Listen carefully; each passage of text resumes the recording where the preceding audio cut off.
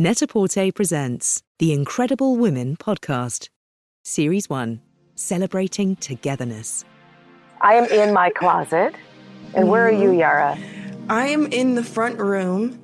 Well, I know I came downstairs quite late, so I haven't had the chance to ask you. How are you doing? Hi, darling. Thank you for asking me that. I'm doing really well. I haven't had my Yara hug. I've gotten your brother's hugs already. So I look forward to that in the next hour or so, meeting you somewhere in the house. Welcome to Celebrating Togetherness by Net-a-Porter. I'm Alice Casely-Hayford. In this series, we are joined by pairs of incredible women as they share intimate moments, memories, and some much-needed laughter with their loved ones. In a year like no other, these are stories about life in 2020 and beyond, and the strength we draw from togetherness. Kerry and Yara Shahidi are a powerful mother-daughter duo. Yara is best known for her roles in critically acclaimed TV show Blackish and Grownish, and now following in her mother's footsteps into producing. Earlier this year, they became business partners, bringing together their brilliant talents to launch their own production company, Seventh Son, all while Yara has been juggling her education at Harvard University. In this episode, they discuss creating space and uplifting underrepresented voices, reminding each other of the importance of downtime and the invaluable lessons they've taught each other. Throughout the year, and particularly this holiday season, they are thinking about how they can give back, and in their own words, how they can be of service to others. I'm trying to give myself space to actually do morning routines. And I mean, it even brings me to a kind of question we've had, because now being in quarantine and social distancing for what, 7 months now? Almost 8 months. I feel as though we've cycled through so many different systems. Every month feels like it's a new experiment of trying to figure out what works, what doesn't work. How can we pour into ourselves? How can we give ourselves a break? How are we productive? And I mean, even thinking about how I started quarantine versus the middle of quarantine versus now, it seems like 3 different lifetimes. And I'm wondering if you could even kind of talk about some of the systems that you've gone through this quarantine, some of the things that you've experimented with, and where you are settling right now. I think the one thing that has been a through line in my life and in yours are fresh baked cookies. Yes. And I'd say in almost 8 months, there's only been maybe under 5 days where there's not fresh cookie dough in the fridge. So it may sound surface level really trivial, or, it may just sound like cookies. But when you all were really little, I remember baking cookies every day. And your father saying, "Why are you doing that?" And I said, because it's an olfactory sense. I want them to attach it to joy when they come home from school, or there's something about that moment, because we typically stand around eating gooey cookies together. So that's the one thing that's been my through line this whole time, has been baking. And then I'd say what has been most impactful and important to me for myself has been my health journey. And so I started working out online, and that has been my other journey with my health. And I think maybe like a month or 2 into it, I looked down and I was like, my gosh, I have abs. I was not expecting that. But what it did for me was it helped alleviate my chronic back pain. And so I say all this to say that many times we take a health journey, and because I've been 20, 30, 40, we take a health journey for aesthetic reasons. This was one of my first times of taking a health journey for internal reasons and reaping the unknown benefit of it. Of how many times have I walked by the mirror like, is that really me? And not giving up my cookies. Yes. Right? Uh-huh. What has it been like for you juggling academia, your personal life, your business, and politics, which is so important to you and to everybody in our world? Yeah. I mean, since quarantine started, aka when I flew back from school March 12th, it's been interesting because I think the first part of it was really continuing the patterns that we were doing out in the world, but now at a distance. And so I even remember the moment, probably a month in, where we looked at each other like, oh, have we taken a break? Have we adjusted to the fact that we're in completely different circumstances than we've been? Because, I mean, in a matter of a week, school figured out how to be virtual, and even less time, our meetings and everything for production was virtual. And so while we are absolutely grateful and reveled in the fact that we're in industries that allowed for that smooth transition, it almost meant that we had to press pause for a second to say, oh, have we acknowledged that we're in different circumstances, or that we're going through something globally and communally that feels different?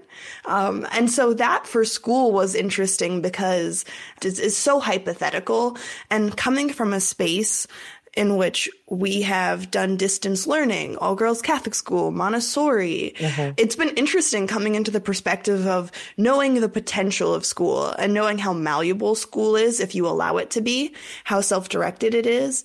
And so it was fascinating to see the ways in which nothing changed much about school. There was no time. I thought it was going to be a wonderful time to reinvent how we educate people. Right. But no, we just shifted to Zoom. And so that was quite funny.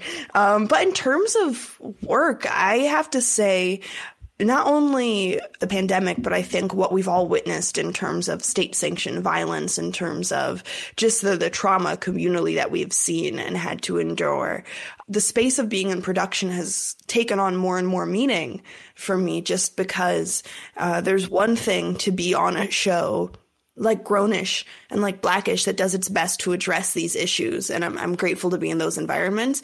But there's another thing to be able to be in the work of practicing equity from the ground up. Yeah. You know, coming in as an actor, we've been in collaborative spaces before where they've accepted and really engaged with my voice. But there's something different about coming in as a producer and bringing in who you're going to collaborate with. And it's been so exciting in this time, seeing the relationships we've had the opportunity to build with other creatives, other people that haven't necessarily gotten their foot in the door of the ever exclusive studio system. Mm-hmm. And also of being able to have those conversations with our counterparts, our colleagues in the studio system about the intention behind what we do, and the idea that at every step of the process of creating television, there should be a goal that is greater than ourselves. And that has been really fulfilling to see that take shape and to see the ways in which we've been able to engage with so many cool people. Absolutely. And like you're saying, what's been so fun is cracking the code of taking a Black playwright, female playwright, and saying, come on into the TV space and let us wrap our arms around you while you build this world that you're so interested in. Being co-led by you, I always describe you as an irreverent 20-year-old. You know, I think there's a correlation, like no mortgage, no car note. Let me dream my biggest dream. I'm not burdened. You're not burdened by some of the things that adults are burdened by. So you literally inspire us at every moment to do something that is audacious in every space, tiny space, big space. So I know you've been thinking about that a lot during your days. But what about your personal world? How are you creating that balance? You've really helped me create it, because I think if it were up to me, I'd be the type that would be, as I call it, my hobbit hole, my little hobbit shire. When I'm in my work mode, I'm trying to think now. I mean, yesterday was a great example because it was my first time. See, I'm even kind of getting emotional about. Yeah, you are. Even processing. About caring for yourself, child. Crazy stuff. It's crazy stuff. It's revolutionary. I think a lot of people don't understand how important those moments are. We feel an external burden to be doing, right? That's been what I've been trying to take away from quarantine, is figuring out how to experiment with that balance. Because the first chunk of it, so much of it was just spent kind of getting through the things we'd already committed to. And it was midterms and finals. And then there was this really amazing moment, particularly over summer, of loving everything we were doing in production because so much of it was already kind of bridging into the personal. We were creating connections with people that we know that we're going to know in a capacity outside of work. Mm-hmm. And so that's been the one thing that I think the workspace has given me in particular, is the privilege of being in a space where it's genuine community building and it's not confined to just like kind of one area of our life. And then in terms of the macro personal, I'm always trying to figure it out and oftentimes taking your guidance because I know that I have a tunnel vision in some senses and forget to say like, oh, let me invest in all of these sides of myself. And it hasn't necessarily I've talked to friends quite a bit and we're all at different stages. And it's been quite funny to compare notes because some people, I think, hit the very reflective stage as soon as quarantine started. And so they've put their systems in place. And then I think there's a group of us that it kind of took the 8 months to be like, maybe we should rethink some things. Maybe we should begin to experiment and play around with what we want life to look like. Yes. Not just in this moment, but really outside of it. Because as much as this has been an anomaly in terms of particularly what we're juggling, that has kind of been the same. And so it is an interesting time to try and figure out as we prepare ourselves to hopefully be in a world in which global health is restored and we can go back to the systems as we know them, what we want that to look like. And I have no answers right now. You're 20. Like, why would you? Right. I was so proud of you after the election. You were exhausted. A lot of us were just exhausted. And I attribute that especially for Black women. I attribute that to PTSD. And I'm not talking post-traumatic. I'm talking present traumatic stress disorder, right? We open the interwebs and we see people being tackled, killed, missing, hurt, accused. Mm-hmm. There's no space for anything. Mm-hmm. There are so many assumptions about what Black is, right? Mm-hmm. And realizing that there are generations of families that have never been in community with somebody that looks like me, that looks like 13+% of the world. And I'm not even talking the macro, majority culture of brown and Black folks. And so I was so proud of you because you were exhausted and, you're in all of these high level classes, all grad students, all this stuff, a lot of brain work. And you were tired and you were like, I can't do class. And like, as a parent, to me, you hit another, like Mario Kart, you hit another level and you got whatever falls from the sky. Right. And to know that it's okay, that it's enough to say, I'm exhausted. Yeah. I won't be in class. That was the interesting kind of macro shift that I've been noticing is like, well, how do we put self-care front and center? I think something you had said to me well before quarantine was the idea that we can't care for others if we're not caring for ourselves. And that was, as straightforward as it sounded, such a radical thought because there's sometimes a dichotomy in my mind of like, okay, you do for others or you're selfish. And it sounds so extreme. It is, especially you coming from me. Right. But I think it was more so what I realized was like kind of the subconscious underpinning of like, well, why do I have such a repulsion towards just completely saying those things like I'm exhausted? Those things like I can't be there today. I'm not in the space to be there today. What I'm telling you as someone who works hard and plays harder and works right alongside you. Yep. Is that sometimes you just need to stare at a wall. We have always used that as a reference point for doing nothing, and I absolutely love it. There's some times where I'm like, I just have to stare at a wall, and my friends don't know what I'm talking about. Right. It's so particular. But, I mean, it kind of takes me to something else that has definitely been in play in the past 7 months is finding what brings us joy. And it's been funny, the really small things that have become a part of our systems, like taking a family walk at night and realizing, have we ever walked around our neighborhood before? quarantine.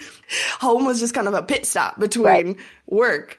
And so moments like that, moments like reveling in the virtual concerts, and even what's been really interesting is how much both of us have been in conversation with other people that inspire us. Yes. Like, I think that's been an interesting constant, as we've talked about community so often, trying to figure out how we enact community at a distance. And it's been really wonderful, being able to continue to prioritize being in conversation with people that may not have the same answers, but it's refreshing to even have hear different answers, or people that are so willing to be a part of what feels like a very vulnerable conversation of the how are you? Right. And we've had fun cooking for our friends that are out there. We do like surprise. Are you around? We're dropping off homemade food. Yes. We do that a lot, and that brings us a lot of joy because in those simple moments of knowing that sometimes just simple nourishment is such a revolutionary act of care, that just brings us joy. Even the drives across town, we're like bebopping along. You did haze me about my playlist because I depend on you. So I don't have a curated playlist. I see how much you love music. So when I go to your music app and all I see are my brother's songs because you don't use the music app, it just always shocks me because I know that I've gotten my love of music from you and Bubba. So I was like, this feels like a state of disarray that I feel personally responsible for not having set you up with all of your playlists. I'm glad you're acknowledging it. Yeah. I know it's not a commentary on you. It's not you, it's me. I think it just proves how much we're together, how much we work together, how much we play together, we exercise together. When we started the production company, what were your first thoughts around ABC coming to us and saying, "Hey, we want to hear more of your guys' stories"? It was so exciting because we're a very creative family, and I feel like we've almost landed in the jobs that we held just by nature of being creative, but not necessarily because my passion project is to be an actor. Mm-hmm. I guess what I'm getting at is that I think our creative wants and desires feel so large, and we've been really lucky to find certain avenues and outlets to be creative, but it wasn't necessarily anchored to the only way I want to be creative is by doing this one thing. And so there was something about production that felt really empowering. The idea of taking that step that we had already begun to take, being behind the scenes on other projects, but really officially cement the idea that we have value and things to contribute in spaces of just blossoming ideas and really allowing ourselves to honor everything that we want to see in this media landscape and everything that we wish we saw, everything that we've seen and want to see more of. And so when they first came to us, it was that moment of just extreme excitement, particularly when we kind of realized the setup of saying, oh, we can service all of these networks. This isn't just a deal to make content for one channel because they think, we're happy, shiny, bubbly. Let's watch them make happy, shiny, bubbly TV. Or, Yara's on a YA show, so let's have her make YA content. They literally came to us and saw that we have so much interest in every single area. And I think that was what made the moment surreal, is just the fact that they, I feel like, reflected back to us what we know of ourselves. And sometimes it's really refreshing to think like, oh, we think we're the same person. Or we're looking at the same person. So that was really cool. What about for you? It came at such an interesting time in our lives. It came at another moment of just extreme transition, which is part of why I think we'd even waited to launch our production company. But knowing that you were juggling, 25 million things. Is that what you call your brothers? Is that their nickname? 25 million things?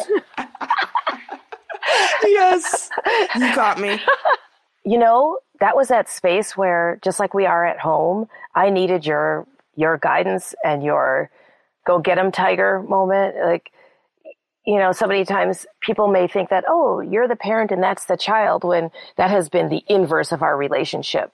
That we've collapsed all hierarchies in our home and in our relationships, and learning comes from any space in our world. And I just remember turning to you multiple times, like, why? I'm like, I get why you, but why me? And, having that reflected back that we've been in the network's family for 15 years, since your brother's first show on ABC. And so we had built relationships.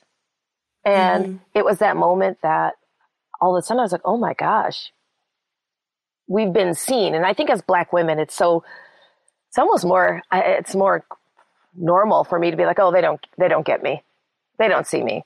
But for someone to proactively see us and offer us an opportunity that I hadn't come full circle to accepting.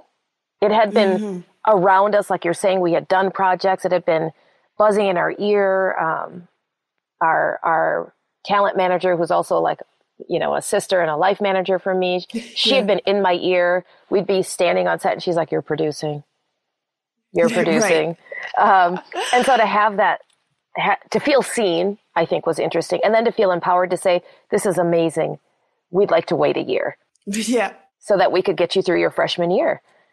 And to open the doors on, I think it was day 1, season 3 of Grownish. Yep. I parked, you walked to the left, and I walked to our offices. On the right. And it's still exciting. Absolutely. I think the one thing that you've made clear, and it is literally foundational to our family, to be of service. I don't know how many times we say that to people earnestly, like, this is great. I have a phone call with somebody and we want to talk. And really my question is going to be like, well, how can I be of service? Is there something you're seeing in me that I can be of service? Or is there something I see in myself? And so that's been so fun to watch you blossom that and to re-energize that in me and the people around you. I mean, being of service feels like a great segue to even talking about as we approach the holiday season, just because I think it is the thought that is foundational to how we even approach the holidays. Two things that I always love to reflect on is the fact that we acknowledge that we're fortunate enough to oftentimes receive the things that we want materially or otherwise throughout the year. And so that has really prompted us early on to redefine what holidays are. You've always said that in order to receive, you must constantly be giving and just allow that flow of abundance to flow through you. And so I even remember early traditions of being with my brother on the floor with our watercolors, creating our holiday cards for the family. Well, that's when there were only 2 of you. There wasn't even the third one yet. Yeah. And I just remember that moment of how excited I was every year because you tasked us with finding the organization we were going to donate to on behalf of the family. And that was just the coolest task one could be ever assigned to do. And so Saeed and I would spend a lot of time thinking about it and trying to figure out how we want to give. But starting with that being some of my earliest memories of what the holidays were about, it has really helped, I think, especially as I've gotten older, continue to redefine these moments that oftentimes feel very narrow in terms of how we're supposed to enact them and how we're supposed to practice and celebrate them. I'm wondering from you too, because I know this wasn't just something created for our household, but something that I feel like you evolved from the messages that you received in your own household, why that was important for you. You make such a good point. When I hear you repeating things back, I'm like, oh my God, I am my father. And I am so grateful as a parent, because just as a human, my parents and my grandparents were such a big part of my life. My cousins, such a big part of my life. To see that play out with my children, I feel like my work is done. My families are connected.